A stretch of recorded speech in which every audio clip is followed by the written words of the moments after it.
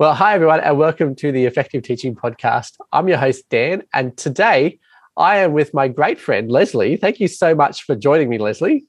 It's great to be here. I'm so excited. Always love chatting with you. Oh, it's so good to see you again. Like, it's been a while since we've seen each other because COVID have affected things, and you seem to just sort of kind of launched yourself into the stratosphere over the last year, which is why you're on here, really. I want to talk to you about that. I always want to talk to you anyway, but we're going to talk specifically about what you've been doing with the GEG, so the Google Educators Group, which you've got is GEG Global, that you've really launched. It's been a year, or has it been longer than that? I might be wrong. Yes, a year. It was our first anniversary in May. Oh, well, congratulations and happy anniversary. Actually, on the same day, we became Google Certified Innovators at the first anniversary of our Innovator Academy. Ah, yes. Well, yeah, the Innovators Academy is where we really got to know each other because we spent a fair bit of time hanging out at the same table, having some good chats. Mm-hmm. So can you tell us a bit about how GEG Global came about and where it's now gotten to?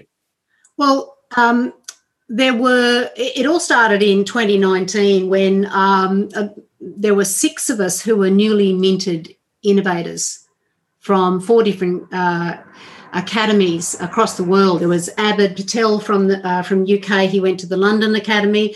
There was Louis Petrus. He comes from Colombia and he went to the New York Academy. Stephanie Howell from Ohio and I met at the Sydney Academy where we met you.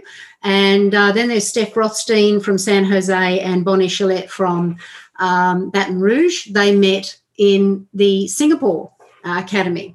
So we were in we were high on energy from the Innovator Academies. We were joining different PLNs around the world, and we tended to cross paths, and the 6 of us kept asking the same questions. How do you become a GEG leader? How do you begin a group? And how can you be an effective leader and communicate with your members? What sort of training do you offer? So the 6 of us had a very tiny PLN to discuss these issues. So we helped each other launch our GEGs, rent a crowd, come along. We were guest speakers for each other's launches. And we shared our skills and our talents in this little group. And we realised that we were focusing our energy inwards. And then we realised that we needed training. Then we became in a situation where we could train people in our GEGs. Then we realised instead of replicating the same training, we may as well all get on the same training and do this together. That's basically the way we started from the end of 2019 to about April 2020. Each of us has a different memory because we came into that little PLN in a different way. But in April 2020, when COVID hit the UK and the US, teachers were scrambling for new ways of learning. And our little team became bigger and bigger. People wanted us to help. We couldn't do a lot of the helping. Well, if we help you, could you come and help us? It was all voluntary, and it lightened the load. In between about May and August 2020, we started doing support like the level 1 and the level 2 boot camps to help teachers learn more about the tools that they were trying to master, the Google tools. And we ended up getting over 30,000 views on our YouTube channel, which drew the attention of Google and Google Marketing and the GEG leader of the world, Mei Zhu. So they said, who are you and, how did you start? Well, we were kind of a global group of GEG leaders, which was shortened to GEG, Global GEG. We ended up breaking Google Meet because only 250 people could come. We ended up using StreamYard. So we really launched very quickly. We started organically, and then we needed to consciously manage this little group. We needed to have a website. We needed YouTube. We needed to learn how to use StreamYard. And it was because each of the people that were joining us would say, oh, I know how to create graphics. I know how to manage YouTube. I can help with the website. So teams began to form. So Google actually asked us to facilitate and create the Google Junior Training Series with a lot of our members and other people. Google partners came in to work on it as well. And that sat inside our YouTube channel. And we had over 60,000 views. I mean, this was like, we were only a few months old. So we began as a small PLN, supporting each other to become GEG leaders, and then focused our attention to help other people become GEG leaders. And then it moved to a new goal of providing global trainings on digital tools during the COVID time. And now we're redefining our purpose to, promoting leadership and developing knowledge and shifting educational practice that's come about by this COVID impact. I looked this morning, we've got 7,500 subscribers on our YouTube channel. We've got over 4,000 Facebook followers. I don't manage any of these. These are teams that work on this. 1,000 Instagram followers, 8,000 followers on Twitter, and over 400 connections on LinkedIn. So it has been an incredible year and a half to keep this PLN alive. And I think some people think that we are part of the tiered structure, the vertical tier structure of GEG. We don't have any authority in that. We are a PLN on a horizontal plane around the globe. We're still a PLN, like on steroids. So we is a vibrant, noisy, robust group that share the same passion. Yeah, and you've talked a lot there about PLN. Can you tell people what a PLN is and why it's so important for us as teachers to have not just a PLN, but actually have a kind of a global PLN? Absolutely. For me, it's a community of people that provide me with a broader perspective that's on education, that's outside my classroom, my staff room, my state and my nation. I want to find out what other teachers are doing. What are they faced with? For me, PLN is a place to professional learning network, is a community that collaborates and helps me learn and share. It helps me grow professionally so I can impact on student learning. It's a group of people that I seek that reflect my core values and passions and area of expertise. I want to, I respect them, and I would like the fact that they respect me. They kind of get me in a lot of multiple layers rather than just the one shared interest that I join. But I don't just belong to one PLN.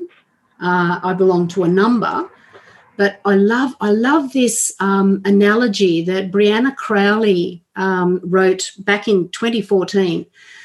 She says that a good PLN is like when you drop a stone into still water and you get that ripple effect. So the inner center is the people who started the PLN. These are the mentors, the people who are passionate about starting this, a very tight community. And it needs to be tight to be able to support the rest of the PLN. So to me, that inner circle are the 6 founders, the 6 people who began Global GEG. And the outer layer of the ring of layers that they comprise, they are of groups of professionals who share the same passion, and they're the rock stars. They're the people who manage social media, the StreamYard team, the graphics team, the YouTube team, the calendar team, the website team. And they're our leaders. Our leaders are the rock stars.